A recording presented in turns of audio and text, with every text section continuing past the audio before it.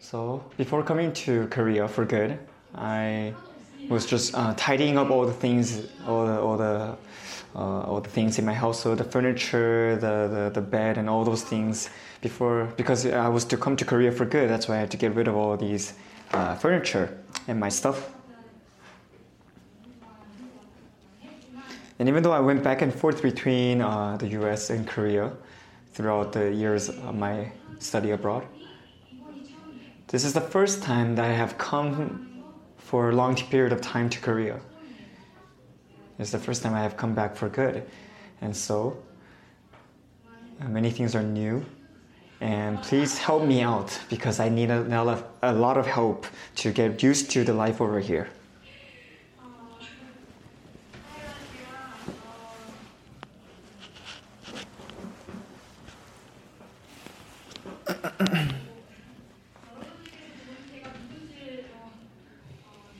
And I'm sure most of you know who I am. But I just want to introduce myself to you guys. My name is Judy Kim, and I also have a Korean name which is Kim Chanmi, which means praise. But because I'm so used to hearing me being called Judy, if you call me Chanmi, I might not respond to you. So if you call me by my Korean name and I don't respond, then just call me Judy, and I would know that you were talking to me. And my current age is, and the Korean age standard has changed recently. And I was born in 1992. So those of you who are fast with calculations, you would be able to calculate my current age. And I have been in this church for around 16 or 17 years.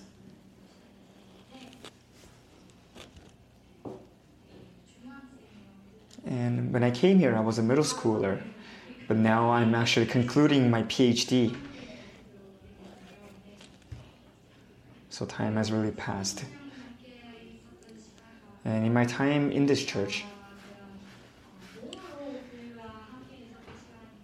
I didn't spend a lot of time physically being a part of this church. I spent more years abroad, studying overseas.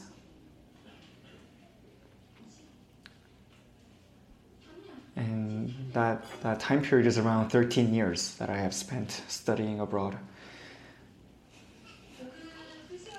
And in that time, there were some breaks that I took in between studying semesters.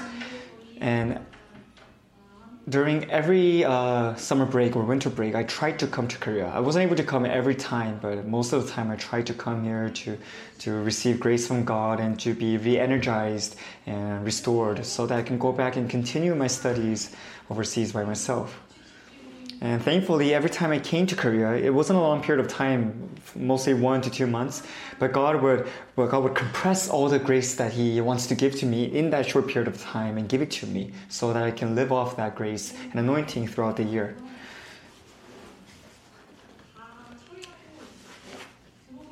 But this time, after settling everything and coming to Korea for good, I was filled with joy and I felt light.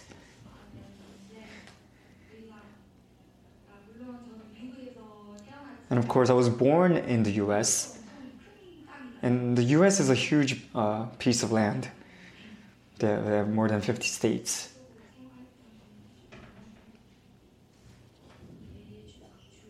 And the states that I have lived in is only around 4 states, the states that I've experienced.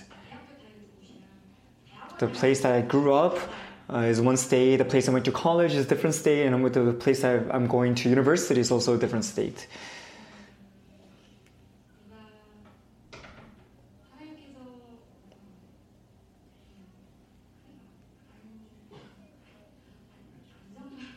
And so I have never really had a chance to settle in one place. I was always on the go, moving from place to place, so I never really felt secure.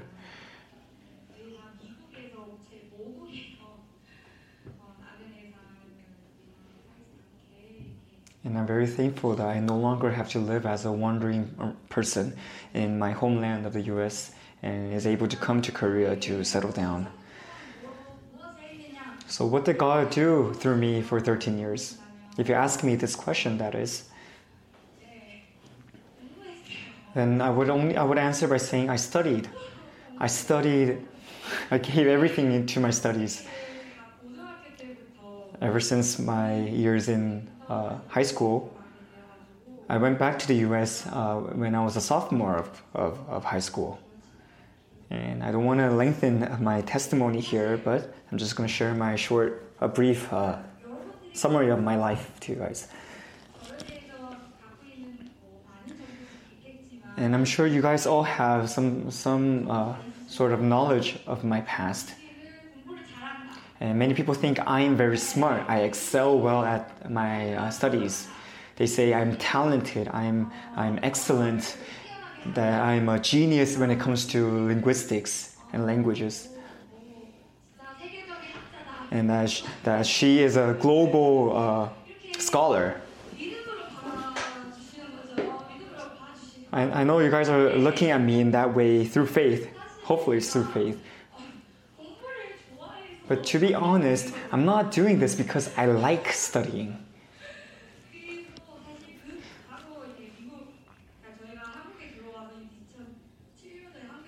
2007 was when my family came to Korea. And we stayed in this church for a year, and then we were sent to Singapore to minister over there with Deaconess Min Kyung. We went to the Gopher Church of Singapore, and we stayed there only for a year as well.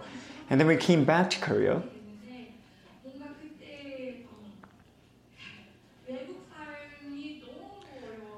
But during that time, I had a lot of difficulty living away from home.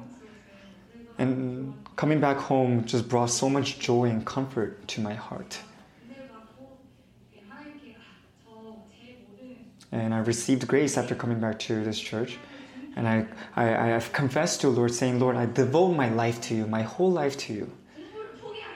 And I actually said, Lord, I'm going to give up my studies. I'm going to put everything I have for you. It's fine if I don't have a degree. All I need is new. All I need is new. You.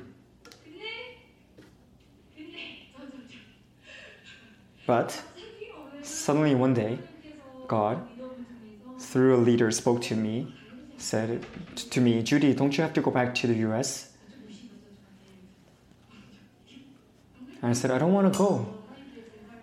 I already devoted my life to God, so I don't need to go back and get a degree. And I told that leader that was my decision. But the next week, another person came to me and said the same thing. Don't you have to go back to the US? Don't you have to graduate from high school at least? And I said, I gave up that decision. I gave up my desire to have a high school diploma. But afterwards, I prayed about it. During my prayer, God said, go. And that's why I obeyed Him and went back to finish my high school studies. And through that obedience, God has been preparing a lot for me. And during that period, somebody messaged our family. And that was my cousin David. And he said he wants to come to Korea. He said he wanted to come to Korea.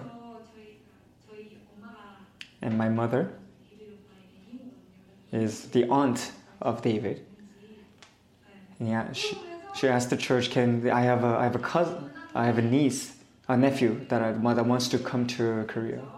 And that was the first step of his journey beginning in Korea. And once he came to Korea all those years ago, he was never able to go back.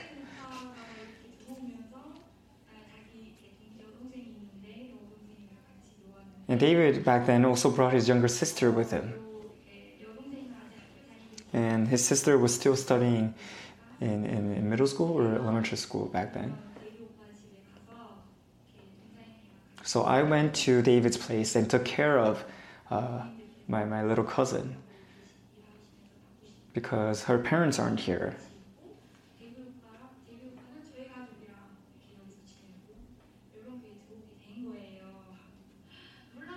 Oh, no. So we kind of did an exchange. I went to the US to live with my little cousin, take care of her, while David came to Korea and he lived with my parents, my family.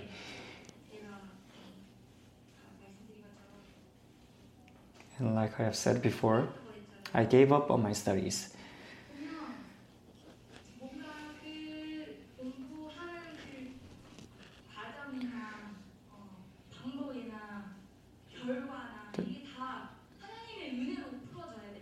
When I said I gave up my studies, the result, the process, the methodology, all these things should have been done through the grace of God.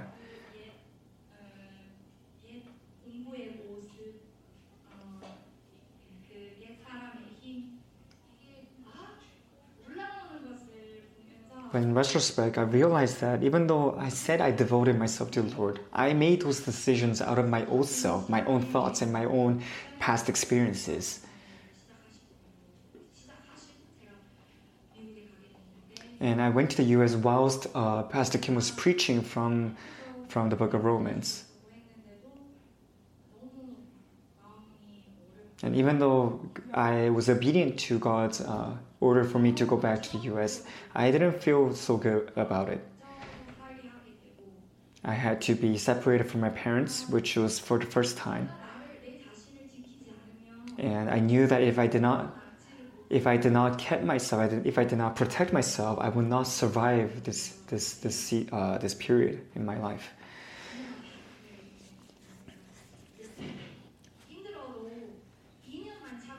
And I told myself, even if it is difficult, let's just endure through it, push through it for 2 years, because after 2 years, I'm gonna be able to go back.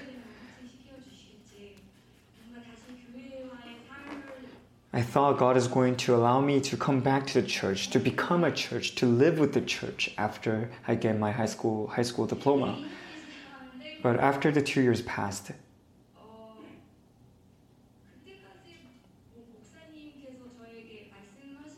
and even then, Pastor Kim did not speak much things to me, especially about my future. But during summer break, I came to Korea, and I was ministered by Pastor Kim.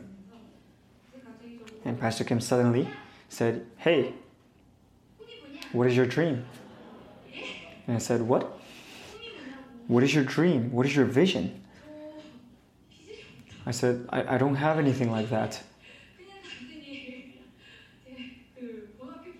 I just wanted to graduate high school, and I just devoted myself. I dedicated my future for God. I don't know what He's going to do through me.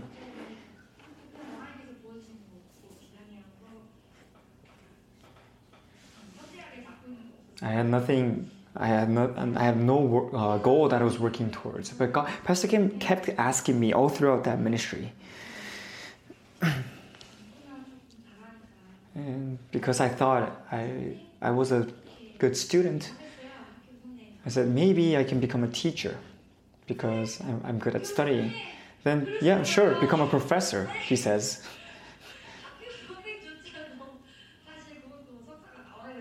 And even being a teacher, you need to at least have a master's degree. But when he said professor to me, I got some headaches thinking about all the things I have to do in order to become a professor.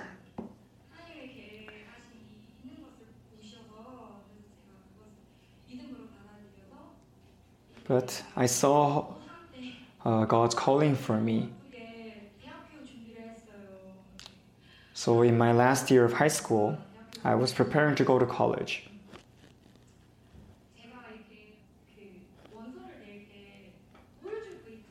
And when you want to apply for college, you need to have a good grade and all the regular records in your current high school. But because I was going back and forth between Korea and the U.S., my credits were not that good. My GPA is not that good and regular. And so I prayed to God, saying, Lord, if this is truly your will for me, then send me to the college that you want me to attend. As I was preparing all the papers and documents to apply for college, Pastor Kim suddenly said, how about going to Wheaton?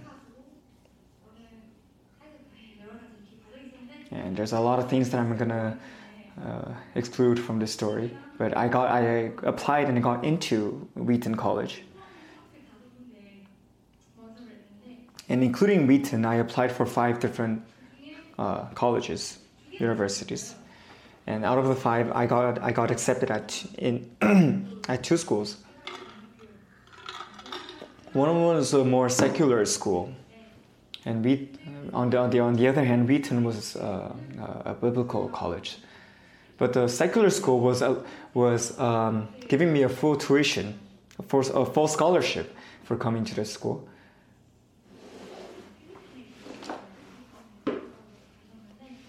But back then, my parents were missionaries in the Philippines, and I even wrote that my parents were missionaries when I applied for college, when I applied for Wheaton.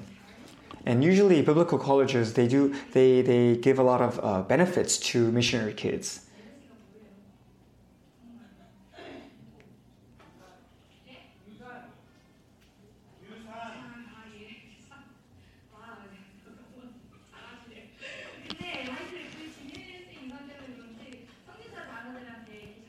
And because of the legacy of Jamiliad, they do well to the kids of missionaries, the biblical colleges of the U.S., that is. But for some reason, Wheaton wasn't giving me any scholarships. So I said, then I'm going to eliminate that school from my choice. Maybe I'm meant to go to this secular school.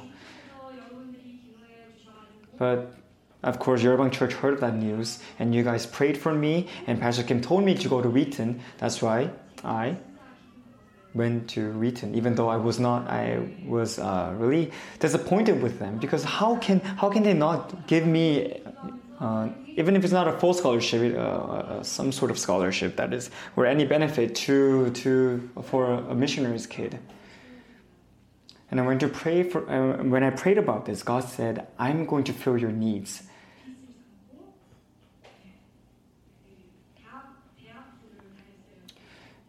And since I wanted to be obedient, I took out a student loan to go and attend Wheaton. And that student loan still lingers around me because I wasn't able to pay it off yet.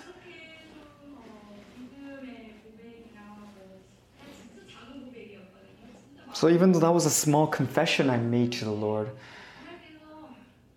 God still revealed His will through me. And through the obedience, afterwards, He opened wide the door to my master's degree. But anyways, what have I been doing for the past 13 years? So as I was preparing to go to university, but once again, I was preparing all the right documents to apply. And when I was in college,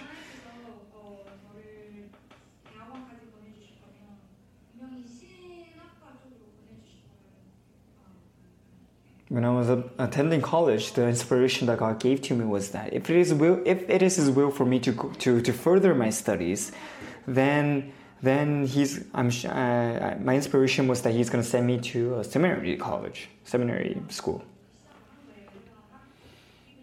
And because I was interested in these ancient languages or biblical languages, I wanted to go and learn ancient Greek and Hebrew, and also other languages. Through the help of some professors in my university, I was also taught to interpret Syrian.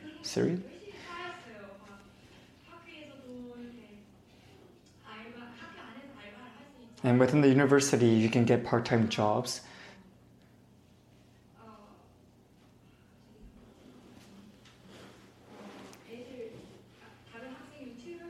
And I signed up to be a tutor for other students.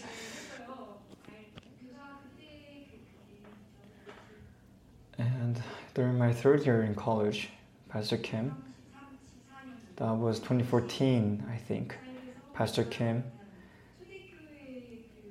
started to speak about the early churches to me. He spoke to Yerbang Church as well that we need to restore the image of the early churches, and that's when we start to engage in the fight against the great prostitute and also the Antichrist.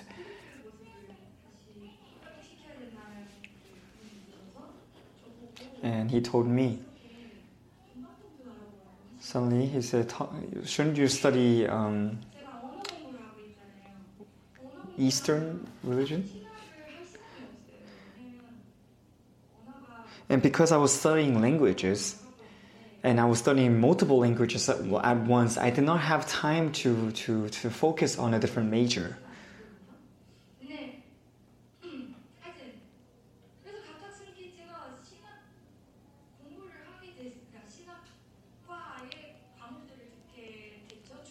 And so suddenly I had to add to my current studies of theology.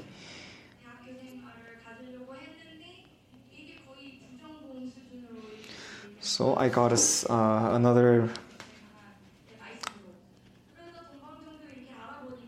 So basically, I had to study for two majors.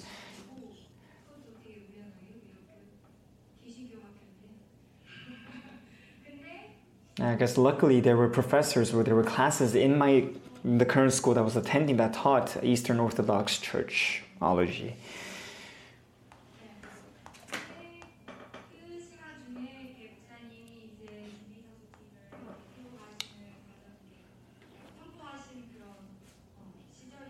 And that was around the season when Pastor Kim has proclaimed the project of raising up the Pillars of Truth team in this church, and you know all the professors that are part of that team: Pastor Kim, Pastor John, Pastor Yu, and me, and Pastor Lee. And when Pastor Kim created that team, I was still just a college student, and I had no idea what that team was. I don't know what the point of that team was. I don't know why I was in that team. I don't know what I had to do. But since he said you're a part of this team now, I just said okay.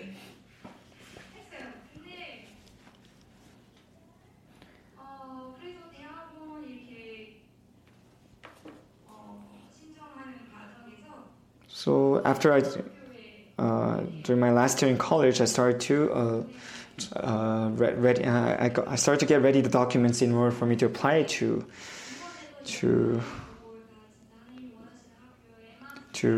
go to graduate school. And I applied for five graduate schools again, and I got accepted at all of the places that I put in my application. 3 in the US and 2 in Europe. And I also received scholarships from all of the colleges. Of course, they're different in the percentage, but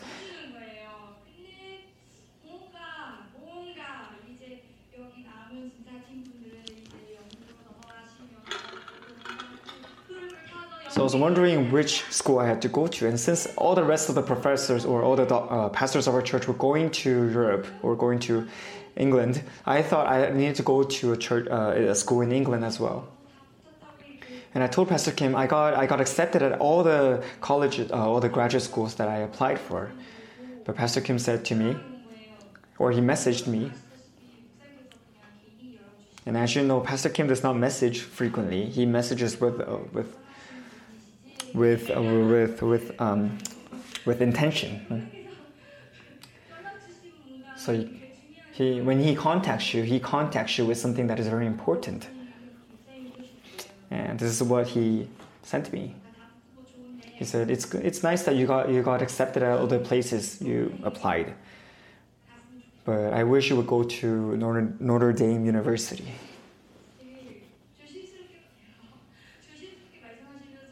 And of course, he spoke with care, but he told me you should go to a Catholic university.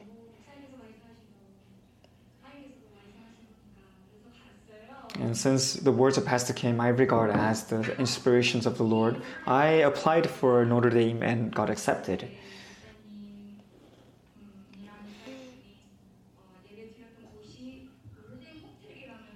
And actually, the hotel that they had the Shabbat worship yesterday was called Notre Dame. And I don't know if there's any connections between my university and that hotel, but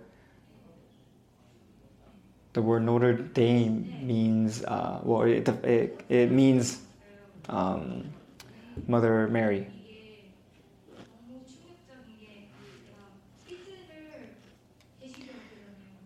And Wheaton was a Presbyterian college. But when I went to Notre Dame, this is a Catholic school. And they're very good at creating that Catholic environment. And so within the campus, wherever you go, you would be reminded that this is a Catholic school. And they would build up statues of the saints that they believe in.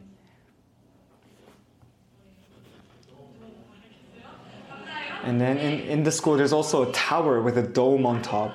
And on top of the dome, there's a statue of Mary. And she's made completely out of gold.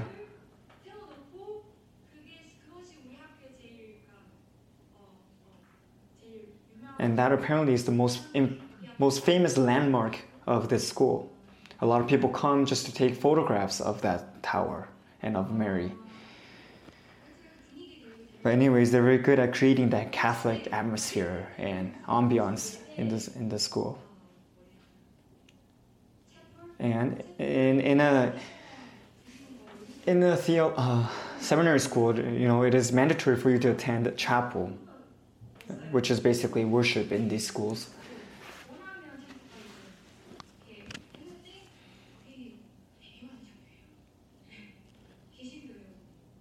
And the funny thing is, this school it wasn't mandatory. Most seminary schools, it is mandatory for you to attend chapel, but this school is voluntary. But even though it is voluntary, a lot of people go and attend the chapel, even Christians, non-Catholics.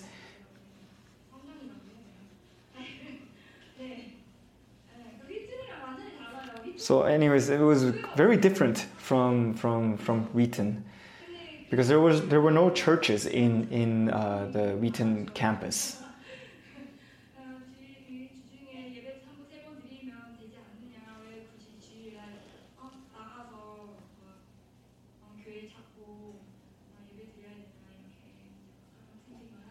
And a lot of students that were attending Wheaton were mistaken because they have chapel 3 times a week in Wheaton. They would not go to church on Sunday because they say, I already offered worship 3 times. Why do I have to go out of the campus to find a church on Sunday to go to worship? But anyways, so this atmosphere and the culture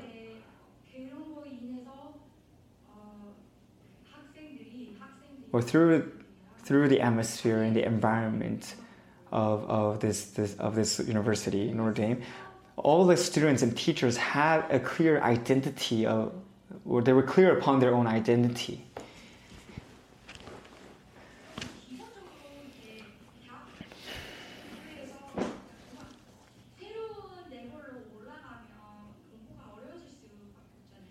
And when you're studying, academically speaking, when you go on to another level, it's supposed to be it's natural for it to become more difficult for you to study. The material becomes harder for you to understand.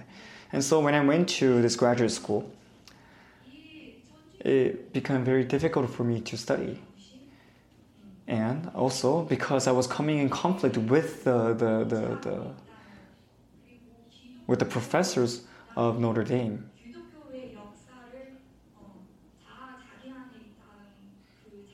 And they were very prideful. The professors were very prideful because they feel like Catholicism is the foundation of Christianity. And so they say they hold all the history of the church within their religion. And that really collided with my faith.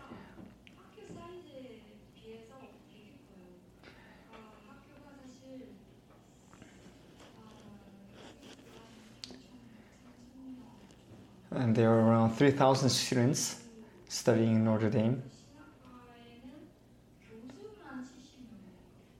And the funny thing is, the interesting thing is, majors relating to theology takes a big part of all of the majors in that university.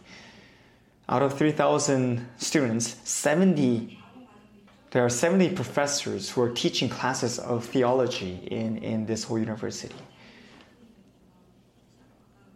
So that's how prominent their theology school is, or their teaching system is.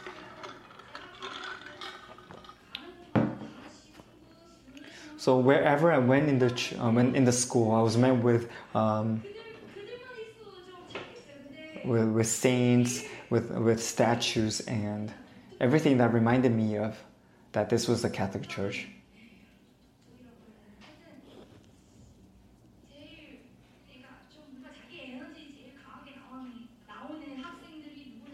And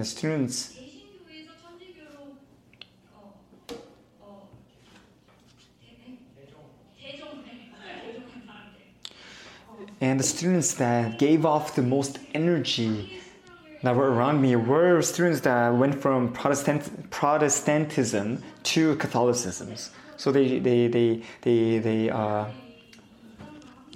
changed their religion after coming to this university, and they were the ones that gave off the most energy around there.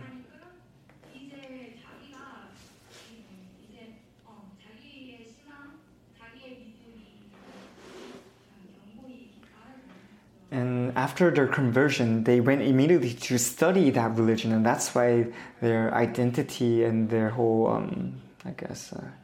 ego is very high. And as a being, I was shaken a lot. I was shook.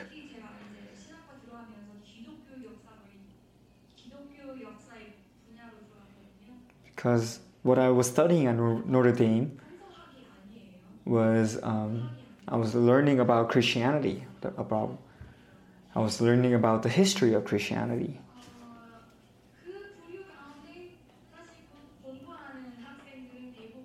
And most of the students that were studying the same things that I was studying were learning from Augustine and Chrysostom.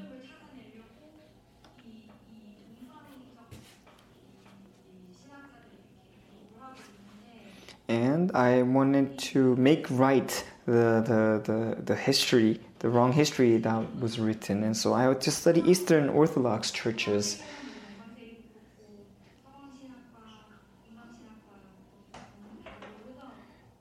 And the Eastern Orthodox churches and the Western Orthodox churches are very different. And I had to learn about all these differences. But while in this process, God showed me His goodness.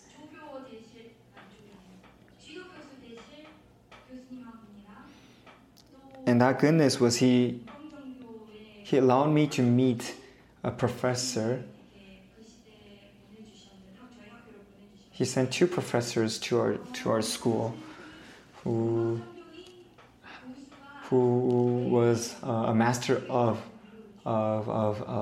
Eastern Orthodox churchology.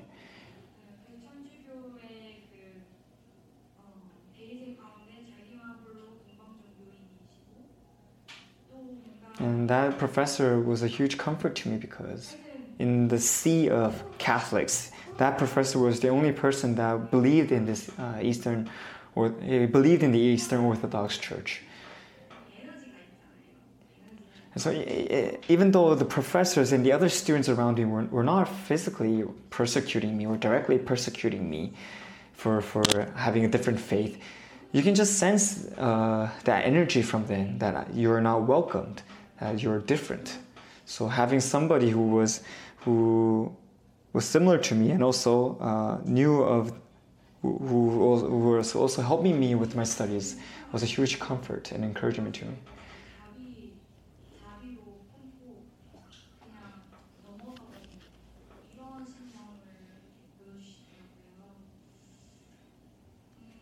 And in that whole time that I was there, God really humbled me. But anyways, I'm studying this Eastern Orthodox Church, and I'm building up to explain my paper to you guys. And the title or the theme of my paper is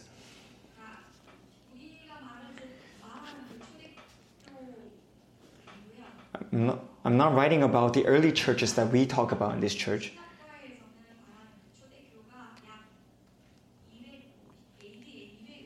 In theology, the early churches that they talk about starts at 80, 200, and broadly speaking, it goes on until 80, 1,500, 1,500.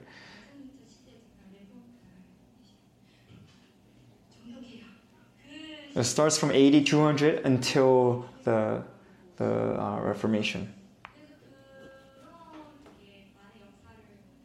So I have to look throughout that whole time period and study the churches that were in that era.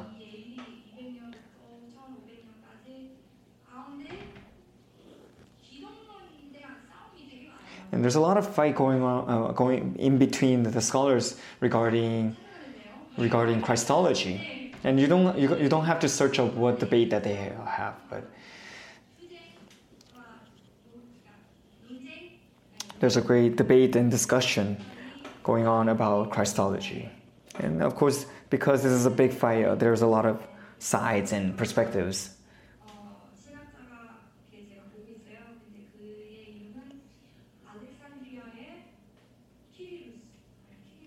And there's one scholar that I have been studying, and his name is Alexandria of Cyril.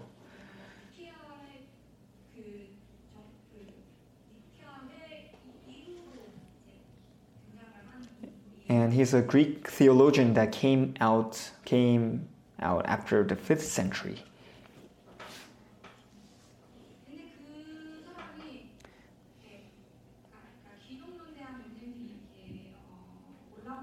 And he saw that the people were debating on this Christology, and he actually said a famous quote.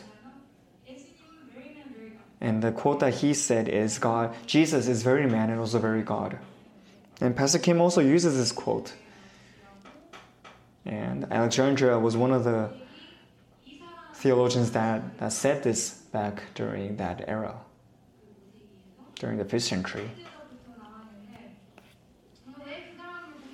Why am I studying this person, you may ask?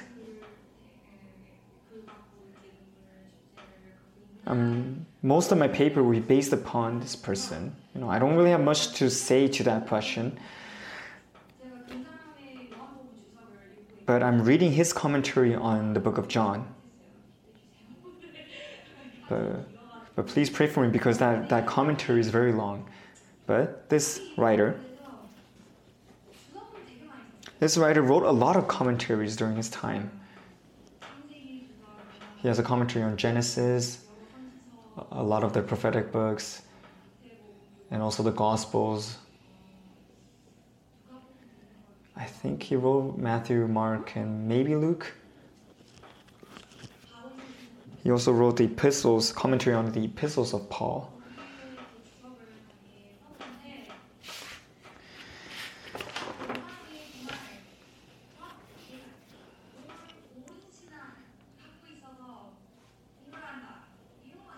The reason I'm not studying the writings of this person because he had a right faith. But in my opinion, he had the eyes and he had the wisdom to be able to look at the Bible as a whole. And when he wrote these commentaries, he was in his he was a young man. And starting from a young age, I'm sure the word of the Lord came into him. And that's why he was allowed to write these commentaries.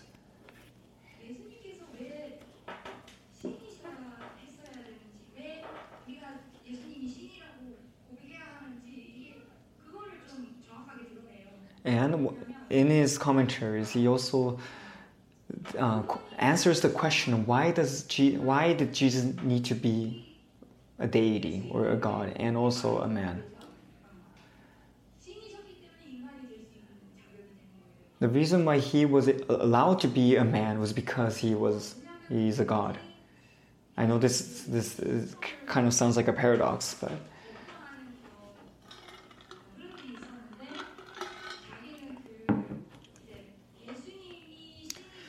and during his era, a lot of writers disregarded the fact that Jesus was a man. They focused more on his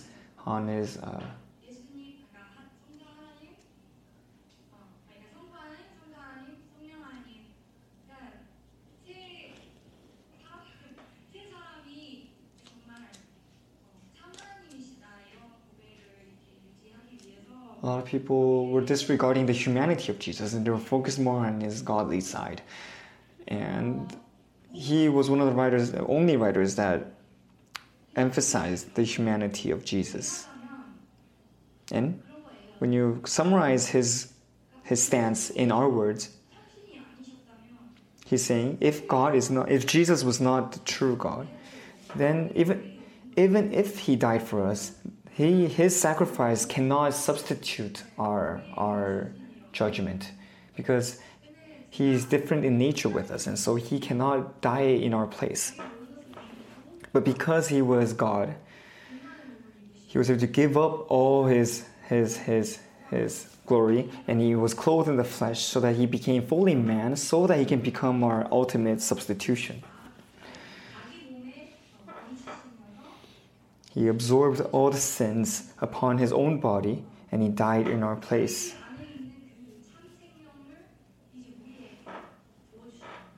And when he died and was resurrected, he poured his life into us.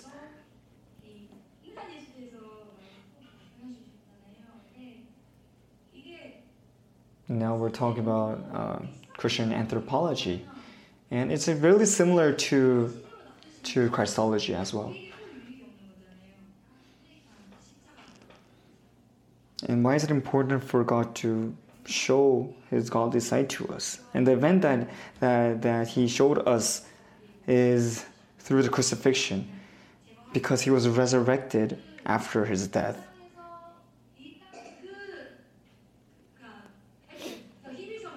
Anyways, we're going to go back to Hebrews.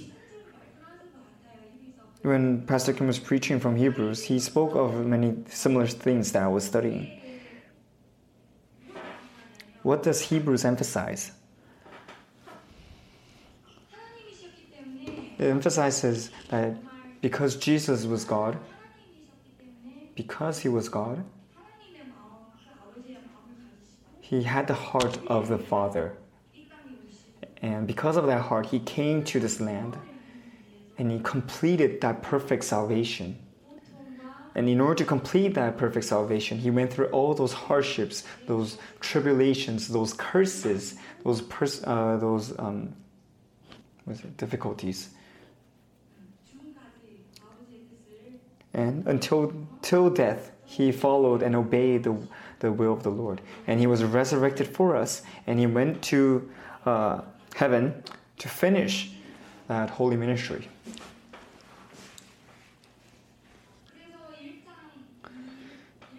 So in chapter 1, verse 1,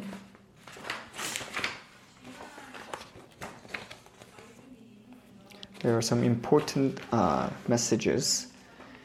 Verse 1 says that in the past God spoke to our ancestors through the prophets at many times and in various ways. In Greek, the various ways is put at the beginning of the sentence. So until the coming of Jesus, it's basically saying God spoke in various ways before the coming of Jesus. He spoke in various ways to his people. Sometimes through prophets, sometimes through judges. He spoke of the coming of his kingdom. But in the end, in the last days, he has spoken to us by his Son. So since his Son has come to this earth, he no longer needs to use these various ways to speak to us because Jesus has come. Because he has come. We don't need to look and seek out other things, other methods, other than Jesus.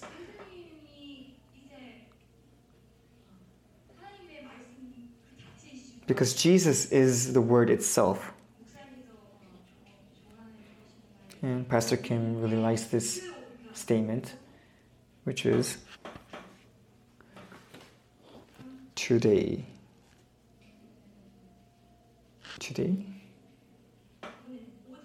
Verse 5 of, you are my son, today I have become your father. Which is also written in chapter 3, verse 7. So, as the Holy Spirit says, today, if you hear his voice, do not harden your hearts. So, since Jesus came, God speaks to us today. Jesus is not just another person that was a part of human history. No, he speaks to us forever until eternity. Just because he's not present on this earth right now does not mean he has stopped speaking to us. He comes to us in the present at all times. So today as well, he is speaking to you. And Pastor Kim continues to say, God ultimately speaks to his Son. And God, he is the eternal present God, eternal present. He speaks in the eternal present tense. And he calls himself ego eimi, which is I am who I am. He's the person that gave life to all the things in the universe. In chapter 1, verse 5, it says, the quote, you are my son, today I have become your father. Within this means that within the dynamic of the triune God, with the Trinity, you're able to maintain this close relationship with the Lord through being within the Trinity. God has become your Father.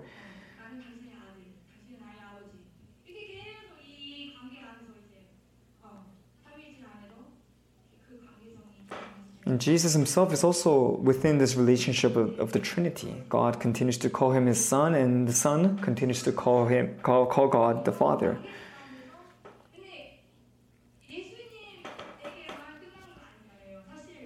But that relationship does not only only relate to Jesus. It's not only given to Jesus, but given to us as well. So you cannot separate chapter 1 and chapter 2 of Hebrews. The reason why the Hebrew author wrote chapter 1 is because he needed to emphasize the words written in chapter 2. In chapter 2, verse 11, it says, both the one who makes people holy and those who are made holy are of the same family. So Jesus is not ashamed to call them brothers and sisters.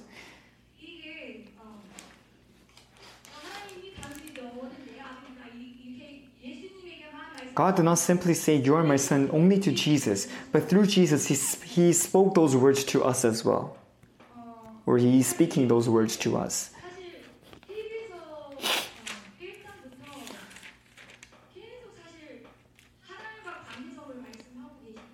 In chapter 1, starting from chapter 1 of Hebrews, the whole book talks about the relationship that we have with God. So all the revelation that is written in this book has to be interpreted through that perspective.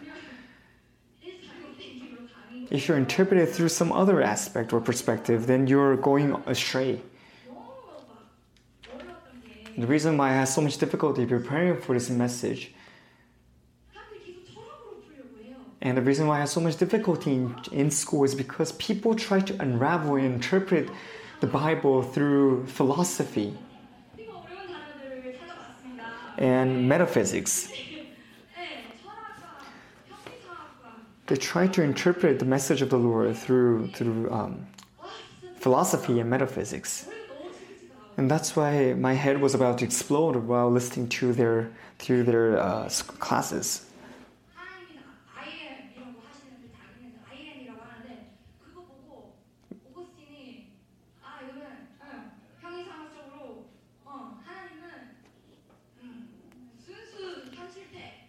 So when they look at the Bible, when God calls himself I am ego eimi, I am who I am, Augustine, Thomas Aquinas interpreted it as actuality. That's how they try to interpret this revelation.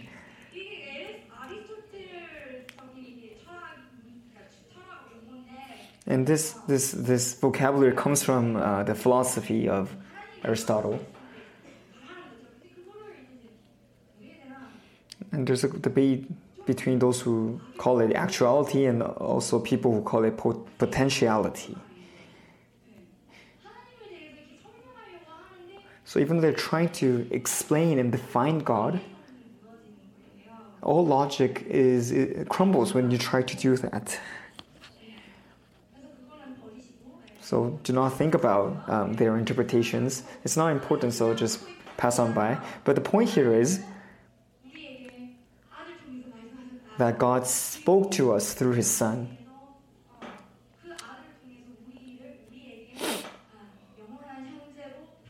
And he comes to us in the eternal present, eternally in the present through his Son as well. So he's coming to you today. He's coming to you right now.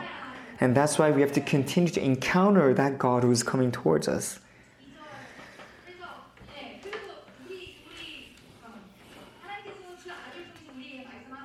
And so, let's look at who the Son is then. Who is the Son? And that comes up from verse 2 to 4.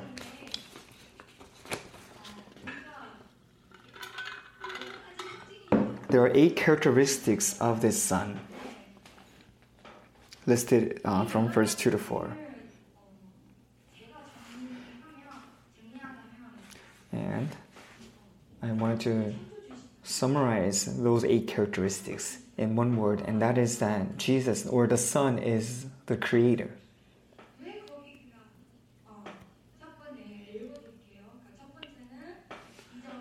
Number 1. Number 2, verse 4, it says that he is the heir, and God created everything through his Son. Verse 3 is the radiance of God's glory. And 4, he is exact representation of his being, and sustaining all things by his powerful word. He has purified sins. Number 7, he sat at the right hand of the Majesty in heaven. Number 8, he is superior to the angels. These are the 8 characteristics of the Son. And like I said before, if you put this in a nutshell, it is basically saying that Jesus is the Creator.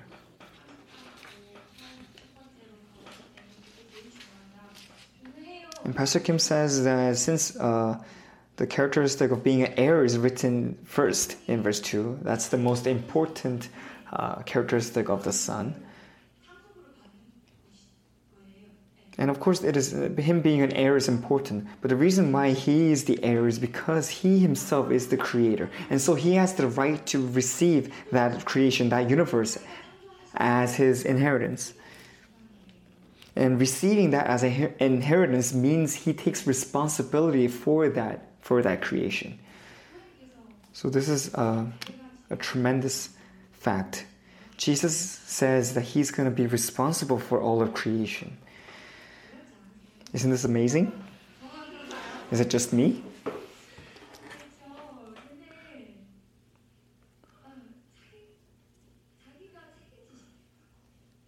Jesus says, I'm going to be responsible for all of you.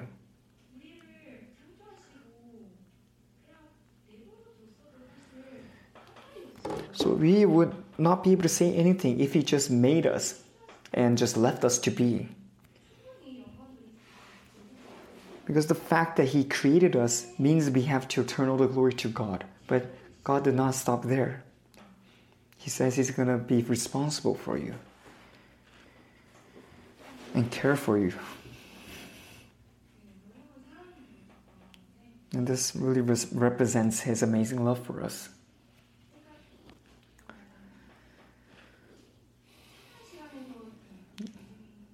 And during praise and worship of this Sunday, Deacon Eugene said that we have an irregular image of Jesus within our faith. And sometimes we don't acknowledge him as the creator, acknowledge Jesus as the creator.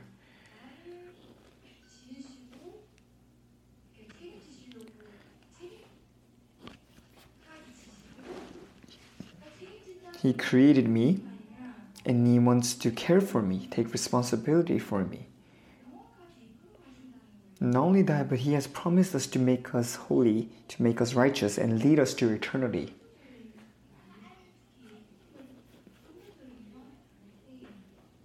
And when we do not acknowledge Jesus as the creator, then his sacrifice on the cross will be null. Why did he take upon the cross?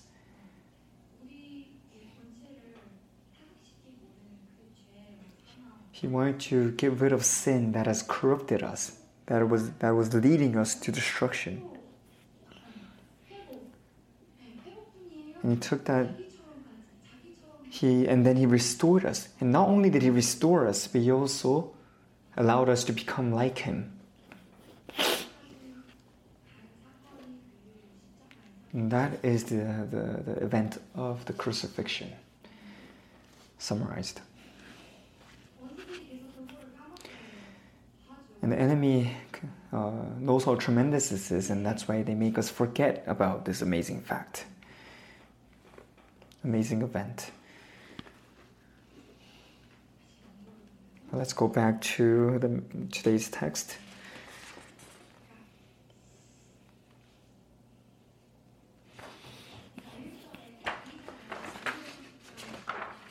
Verse 2, when it says he's the heir of all things, Pastor Kim connected this to ecclesiology. That when the church has Jesus as their head, then the church also becomes the heir to all things. So when we're with Jesus, we will receive this all of creation as our inheritance, and we will have the right to rule over this all of creation along with God. We can rule over the kingdom of God and also let it be abundant and let its people multiply.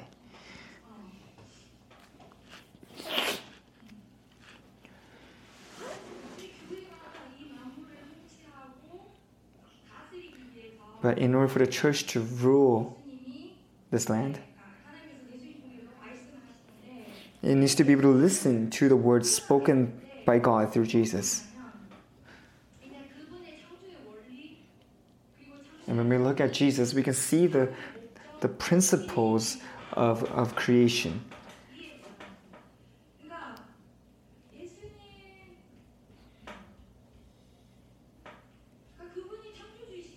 And because Jesus is the creator God, he knows the goal of creation. He knows the principles of creation. He knows the spiritual order of creation. And he's speaking to us saying, become like me, think like me, serve like me, minister like me, live like me, and fight for the truth as I have. throw away everything, cast everything away and bear the cross just as I have done.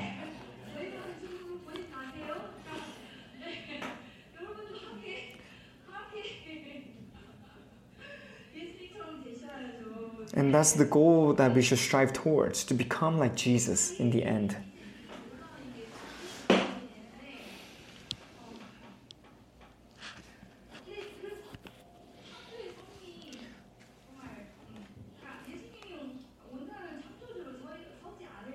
But when Jesus is not raised as the Creator,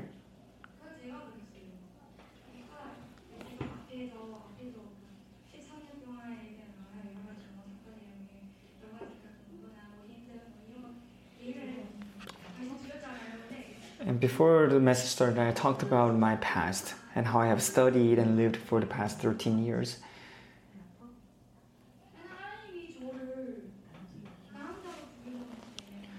And something that I struggled with in those years is, even though God has called me to this church, He has called me to be a part of this ministry, why am I always separated from the church? And I was under the influence of unbelief at that point. Because even though physically I was apart from the church, spiritually speaking, I was never away and never separated from this church. When Pastor Kim goes overseas, for example, when he goes to Israel to hold these conferences, he's not separated from the church spiritually. He's just separated physically. He's still a part of this church and the head of this church.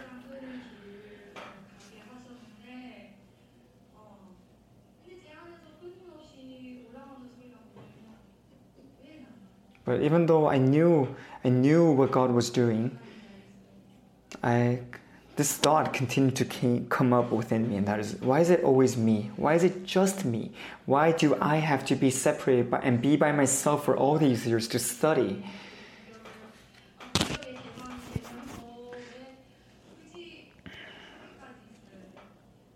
Why do I have to be here all by myself and receive all these persecutions and attacks?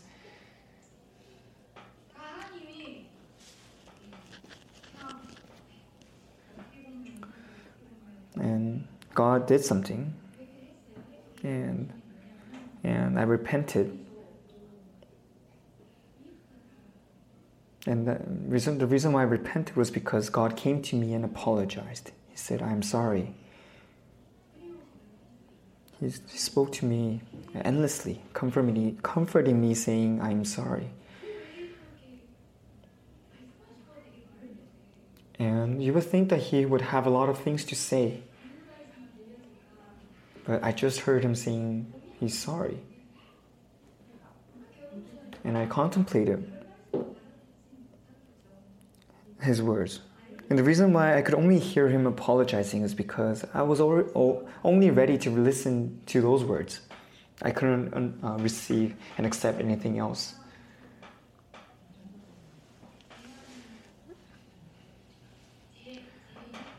And while trying to manage this burden of being a part of this Pillars of Truth team, I struggled a lot because I really tried to manage it through my own strength at times.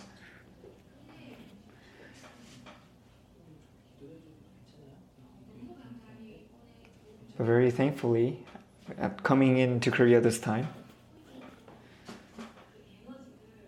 God really showed me this energy that was within me.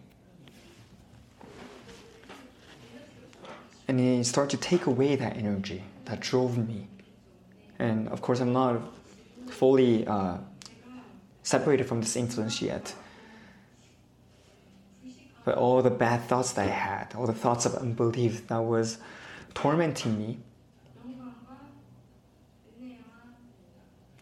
start to fade away, and I realized all the glory, the power and authority that I have lost because of these thoughts and this unbelief. And Pastor Lee also confessed last week, the reason why we study is for the glory of the Lord.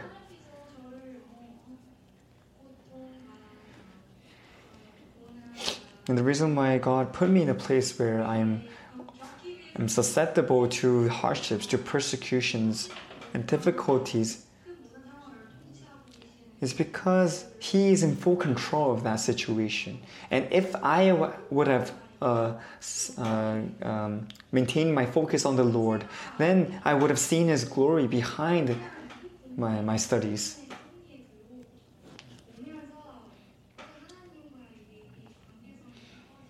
Then my relationship with Him would have become more intimate because I would be under His principle, be under His providence. How good would that have been for me? And so that's why I repented. And I'm still repenting for my mistakes.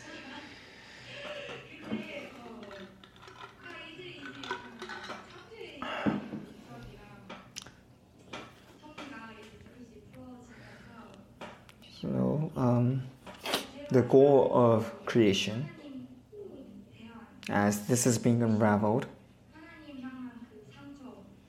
God started to touch and cure me of the scars and wounds that I received while studying abroad. All the strengths and energy that I held on to because I thought I needed it to help me survive through this time. All the things that in the end has led me to a different path is what God has been showing me recently after coming to Korea this time. And the reason why I'm speaking of these things to you guys is because we're living in this age.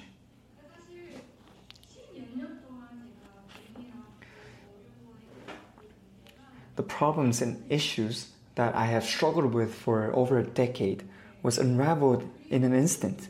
In one instance after coming back to Korea.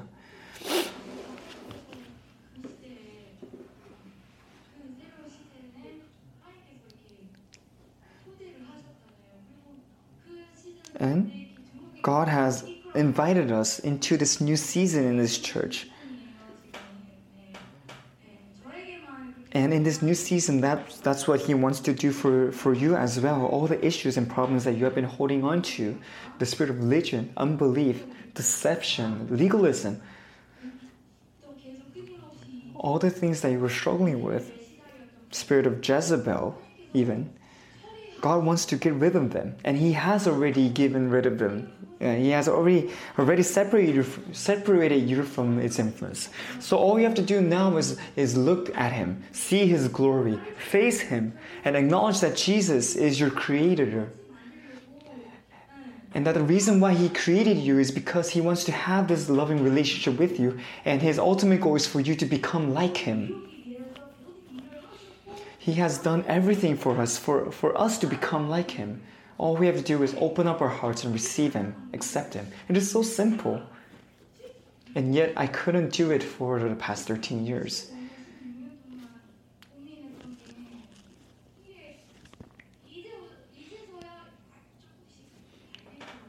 After struggling with this issue for 13, even 16 years, I finally get a glimpse of what the solution is.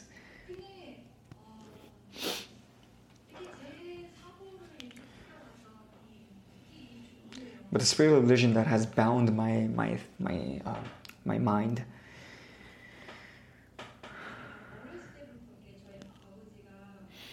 I think it started when I was very young. When my father began his ministry, I was around, I think, 5 years old when he started to minister.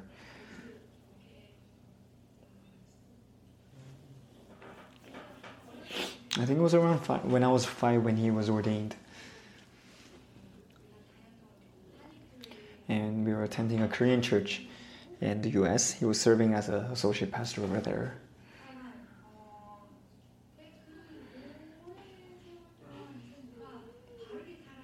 And ever since then, I had this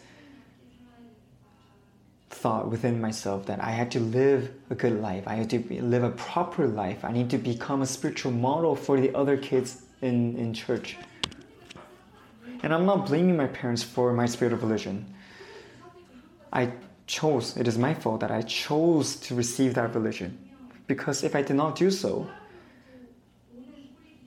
then I was afraid of listening to the judgment of the other people. And I would become heartbroken listening to their judgments. But through that time, the Spirit has continued to bind me.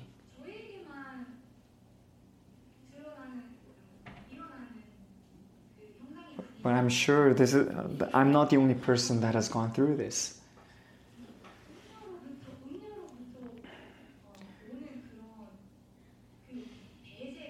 Because this is the main flow of the great prostitute. And who is the great prostitute? What is the principle that she spreads?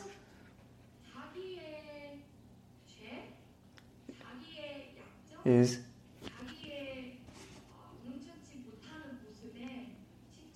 they make you obsessive over your mistakes, over your sins, over your wickedness and sinful nature. Especially in the Catholic world. People, well, especially in the Presbyterian churches that have come out of Catholicism, they say Jesus has paid the price for all of our sins.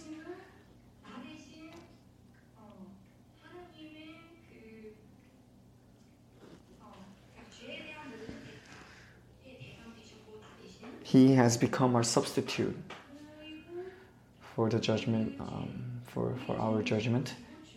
And He has died, wearing our sins, and He has resurrected. And in order to give us, He is resurrected in order to give us His resurrection. And He's seated on the right hand side of the Majesty. So they no longer talk about the ministry that he did in heaven. He's just seated there. Jesus just becomes the great interceder for us in heaven.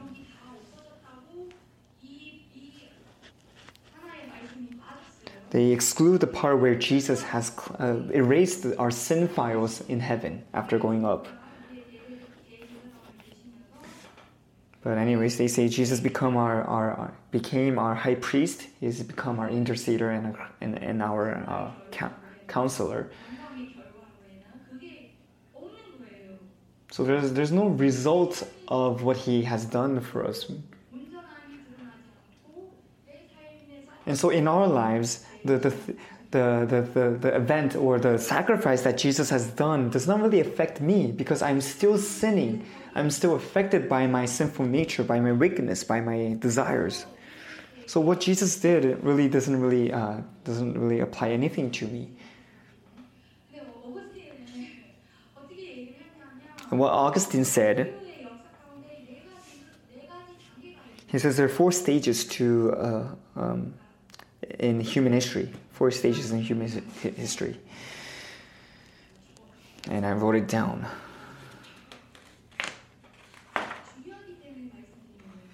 And the reason why I'm speaking about this is because it is quite important. It says the 4 stages of humanity. Number 1 is humans who are able to sin.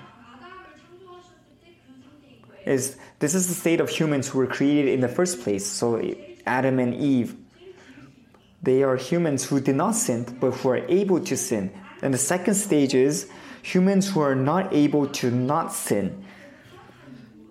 This is the stages of humans after the downfall of Adam. People cannot help themselves but to sin. And what Augustine is saying is that after Adam, humanity cannot help themselves but to sin.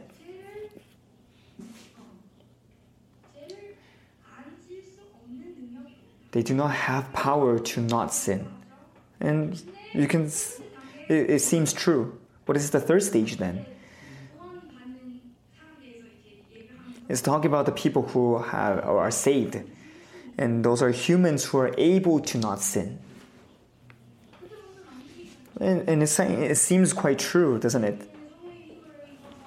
Because we in this church, we also say after you're saved, through the help of the Holy Spirit, you can deter yourself from sinning.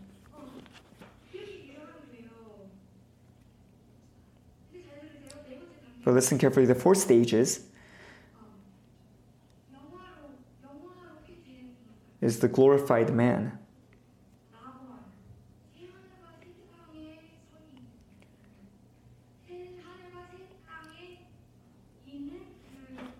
Is the man that lives and stands in the new heaven and new earth, or paradise. And that man is the human who is not able to sin. So the third stage is the humans are given the ability not to sin, but the fourth stage is it is impossible for you to sin. And that is glorification. And glorification is the same glorification that we are talking about in this church. But they have pushed that stage to the new heaven and new earth. So they're saying until the new heaven and new earth come upon this land, it is impossible for you to reach the stage of glorification. So this is how they have corrupted the gospel of the Lord. So they're saying it is justified, it is very right and very natural and very obvious for you to continue to sin while living on this earth, because you can never reach that stage until His kingdom comes. And we should live satisfied by having the ability to not sin, but not reaching the stage where it is impossible for us to sin anymore.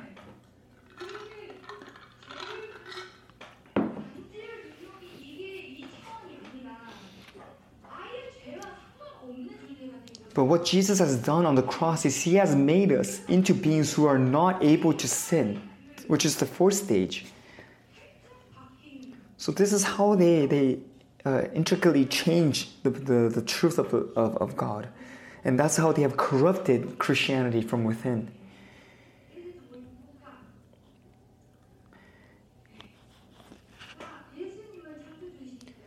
Jesus is the Creator God. And He came upon this earth to take care of us, to take responsibility for us. He came in order to make us like Him. But the people can no longer receive that message. And that's why they just send Jesus back to heaven, seat Him on the throne and say, just stay there and we will live our own lives. And they say, because you are a God, you're a divine being, you're too different from us. And because you are a God, that's why you can keep yourself from sinning while you were on this earth. And since I'm just a man, I cannot help but to sin. So even though you were on this earth, you were only here for a short period of time and you went back to heaven, didn't you? And since you're in heaven, you're so far away from us, the person that connects us to you is Mother Mary.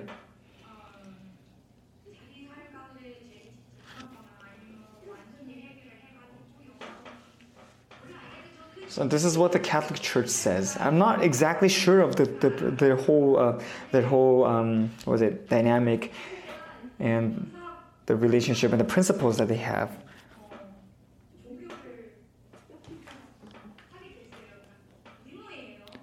But while I was studying in university under some professors, sometimes it's mandatory for you to become an assistant to the professor.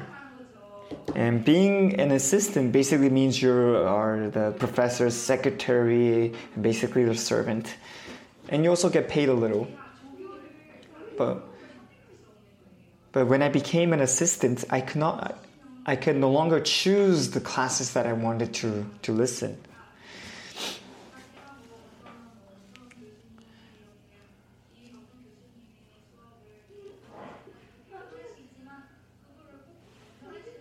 Because even though you may try to apply to become an assistant to a certain professor, they don't listen. It doesn't mean that you would go to that class. You would get to become an assistant to that professor because the school decides ultimately. One of the professors that I was an assistant to, she was a nun. And the class that she taught was the teachings of Mary. And I went in as an assistant for that professor. And so I had to listen to that class. And imagine the students that sign up for that class.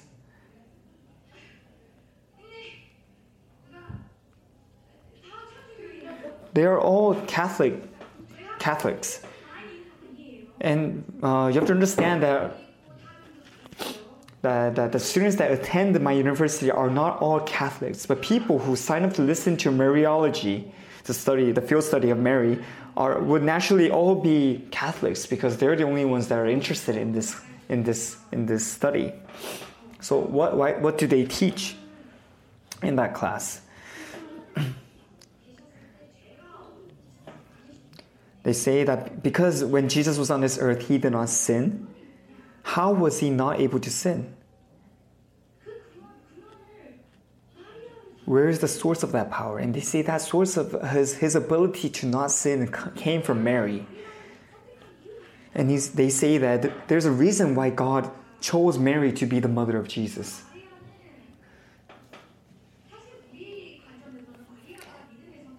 In our perspective, Mary just was she was obedient in her faith. She had her eyes open to the providence of God. But in the Catholic world, they say there's a clear reason why God chose Mary, because she's special. And the reason why Mary was chosen was because she also did not sin throughout her life. And that's why Jesus had to come from Mary, so that he could also inherit the ability to keep himself from sinning. Does that make sense? And does it end there? No, it does not end there. They're going to say, well, how was Mary able to keep herself from sinning? They go throughout, they try to find reasons to justify Mary's ability to not sin. And they would go back and say, of course, then Mary's mother also was a saint, also never sinned. And I actually questioned her, saying, why stop there? Why not go to Mary's grandmother or great-grandmother? Why did you just stop at Mary's mother?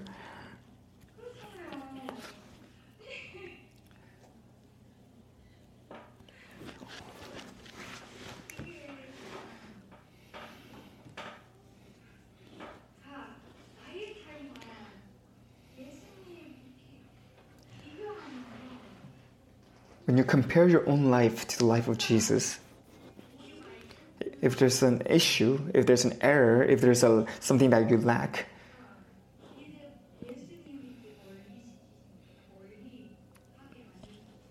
and because you feel like it is incomparable, that's why you push him away and seat him on the throne of heaven and keep him there.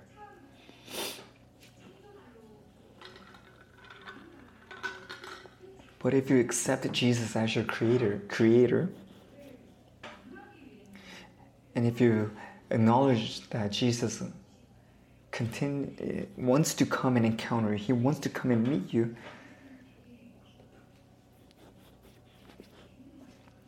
then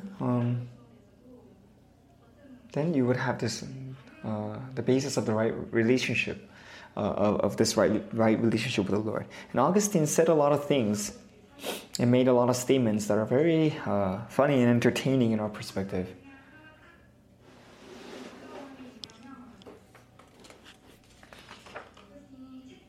And Augustine wrote a lot of books, and one of the books that he wrote was on nature and grace. And in this book, Augustine tries very hard to fight against this issue of sin. Why is there sin within humankind? And in this book, he's fighting against another author, which is Pelagius.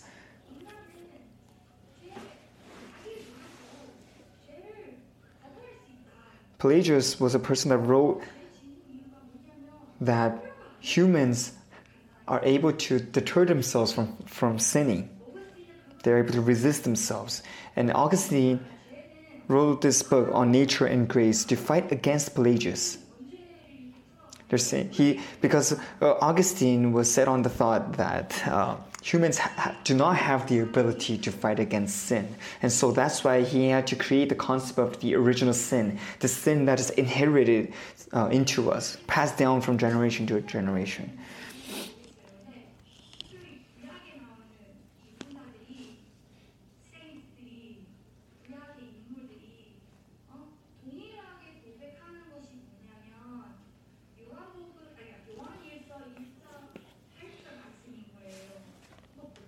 Let's look at 1 John 1 verse 8, which is a common confession made by all the saints in the Old Testament.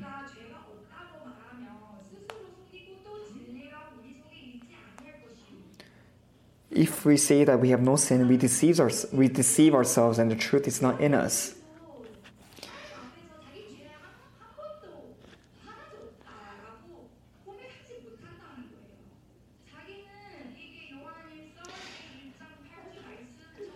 So this is what Augustine used in his debate against Pelagius in his book. He's saying, look, even the saints written in the Bible, they say that they have no ability to say that they have no sin within themselves.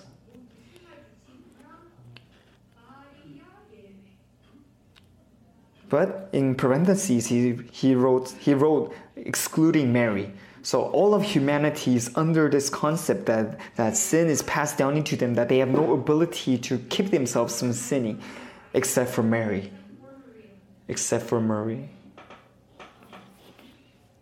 That is the stance of Augustine. And that's how they came up with the study, Mariology. So, as Augustine is using the words of 1 John,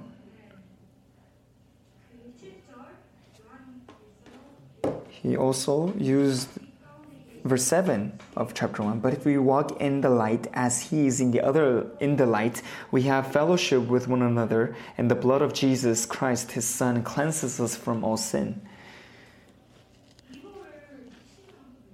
He actually disregards this verse then by using only verse 8 to support his debate. He does not mention verse 7, which goes against his logic.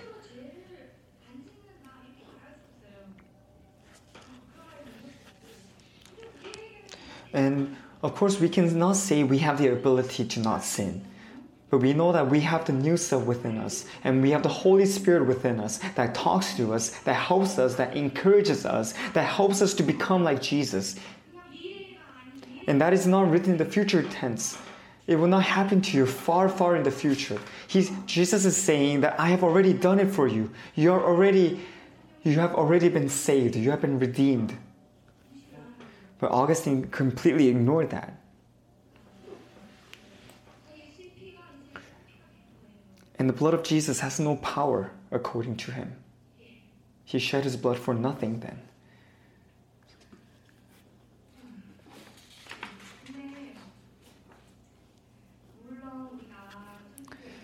And of course,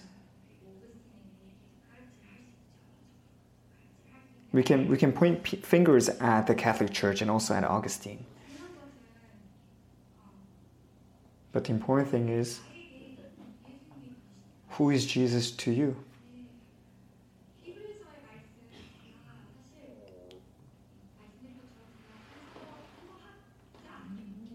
And like I said before, I'm not studying the Bible itself. People who have studied these books are the other professors, the other doctors of this church.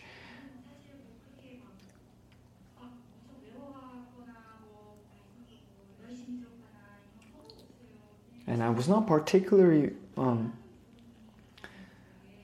I did not study this book, but regardless of that, I received a lot of grace while listening and meditating upon the words of Hebrews.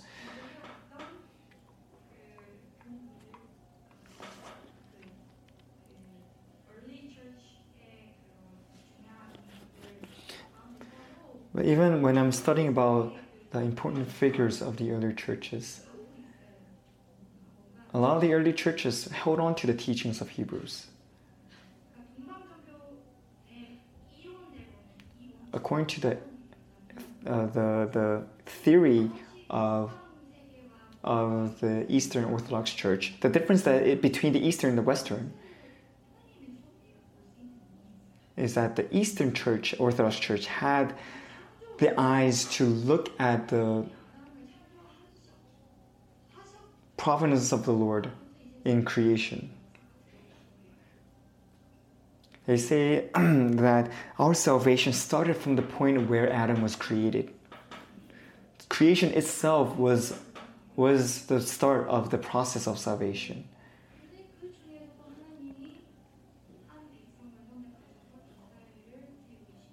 And even though after Adam, mankind became corrupted and turned away from the Lord, God still chose His people, Israel, to become His people.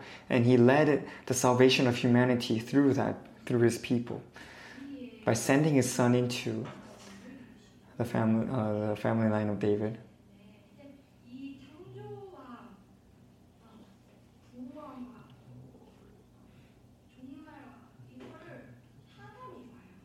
So the Eastern Orthodox Church looks at the event of creation and of salvation and of the end times as one flow, and that's exactly the true system of this church.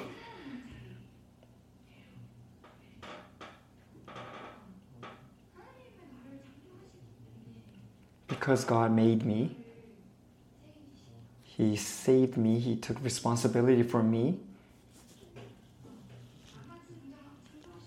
And He did not create me only, but He made a church. He raised His church.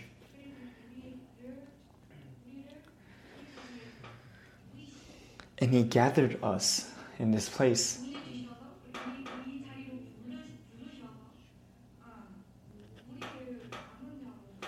And He has made us to be His remnant.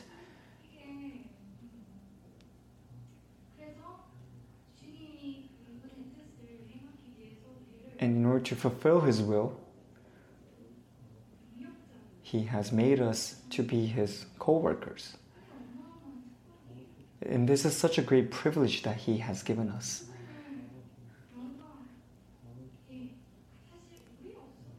And He could reveal His will upon this earth without us.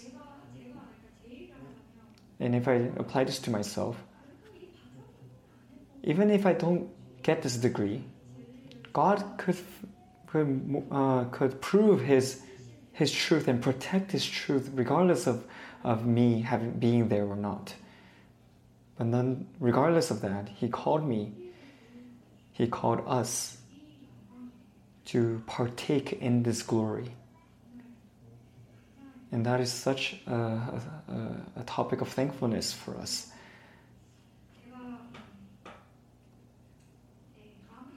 And I'm going to conclude my sermon. I didn't know time has passed already.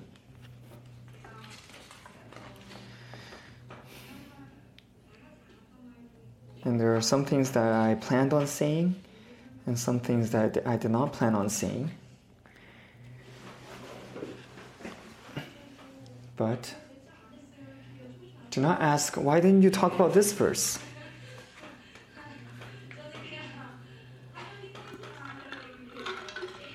I planned on from the beginning to talk about one concept through this text.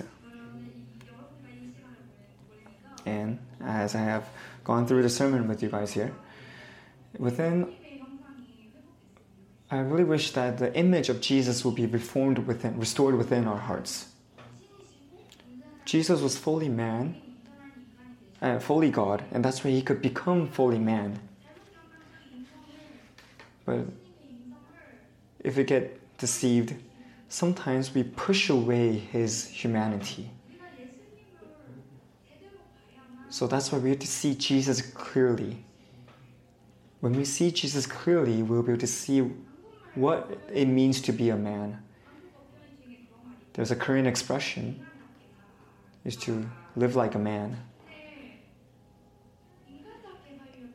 But in order for us to live like a man, we need to live like Jesus. Because he became man,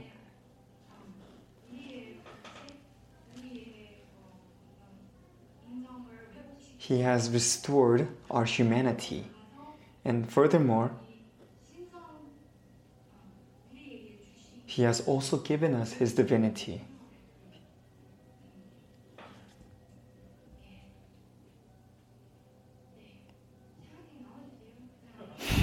So, let's pray.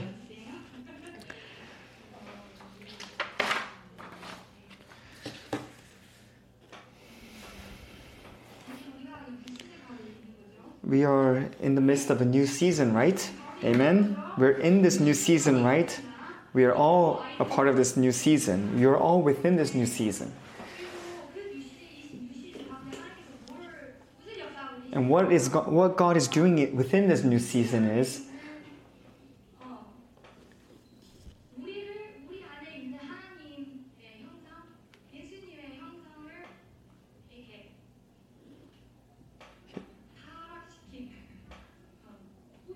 He's showing us what has corrupted the image of Jesus, the image of God within us. And God is not only showing us these things, but He has removed it. He has already removed these elements. And all you have to do is believe for you to be completely separated from those influences. So, Jesus is the Creator God. What does it mean that He is the Creator God? It means that He wants to make me like Him.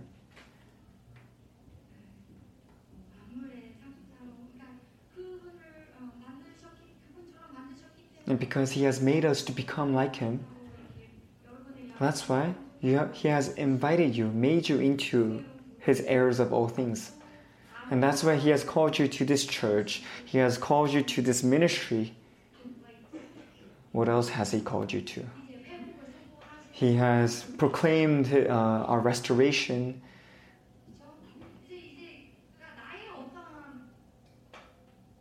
So we must no longer look at ourselves and what we could do, but see ourselves through His eyes. And when we are able to look at Him properly, we will be able to see our true selves.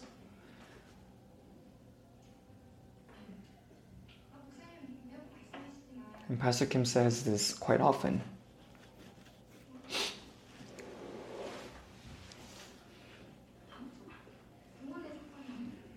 What is the event of salvation? It's making a beggar to be a king.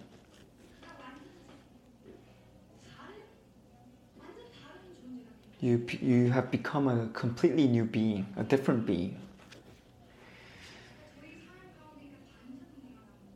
So there was a huge transformation within our lives. And another expression of this is God has created something out of nothing. Even though we had no right, even though we were unworthy, He has chosen us, called us, and He says, I want to make you become like me. That's who God is to us. So Lord, in this time,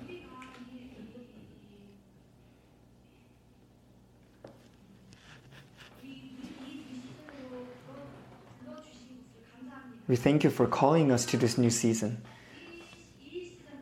And in this season, in this time, we want to go into Your Kairos and truly see who we are. And more than that, we want to see who Jesus is. Help us to understand this and see Him clearly. And would You destroy the distractions of the enemy. And let us see that we are a part of Your kingdom right now. Let's pray.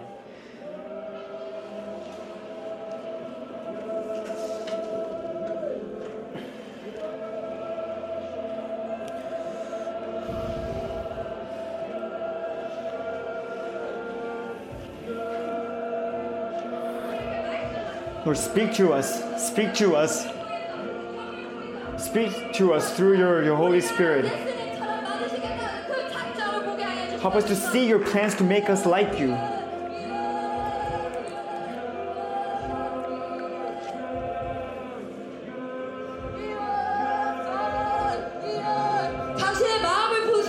Lord, pour your heart upon us. Pour your heart upon us. Your heart towards creation. Your heart towards us. Your heart towards your church. Your heart towards your remnant. Would you pour your heart upon us?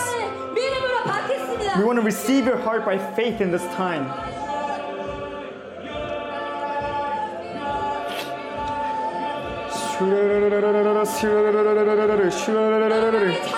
You are my child. You have never sinned before because you will become like me. This is my plan. I have done it for you. I have already achieved everything for you.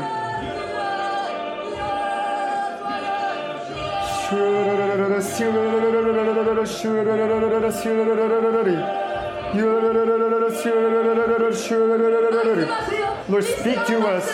Come and speak to us. Speak to us today. Right now, in this time, come and touch us. Oh, Lord of love, God of love, come upon us and speak to us. Would you lead us according to the will, or according to the goal of your creation?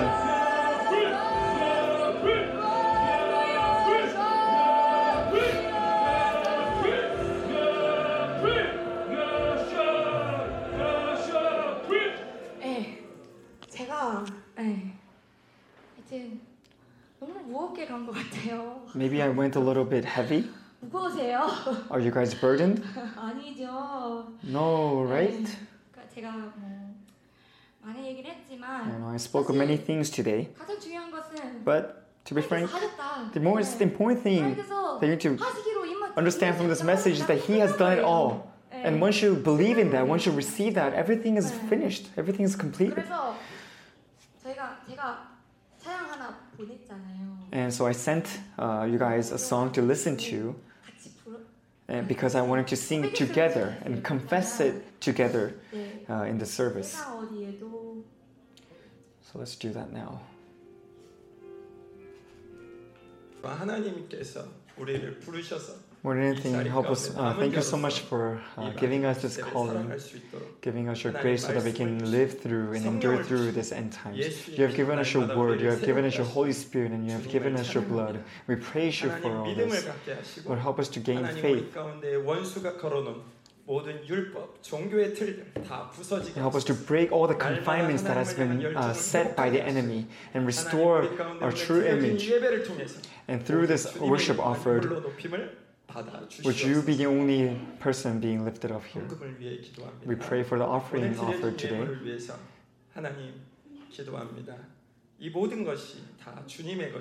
Because all this belongs to you. Even though we are supposed to give our lives for you, substituting our lives and we offer a tenth of our earnings to you. Would you use this for your abundance? And would you bless your church companies and bless the members of the church with your abundance? And bless all the people to become blessed beings who can manage and reveal your will upon this earth. And bless us that we can become a source of blessing to others in this day of evil. In this age of evil. Now by the grace of our Lord Jesus Christ, who is the head of the church, and through the holy love of the Father and the indwelling, comforting, fulfilling work of the Holy Spirit, to the saints who are willing to look at Jesus and who are willing to think through the mind of the Father, let it be upon all those who love you, be upon their families, upon their churches, upon their inheritors, upon all of our ministries, and let it be upon Zoe Ministry and upon your Bang Church, and also upon Israel. May this blessing rest from now on till forevermore. Amen.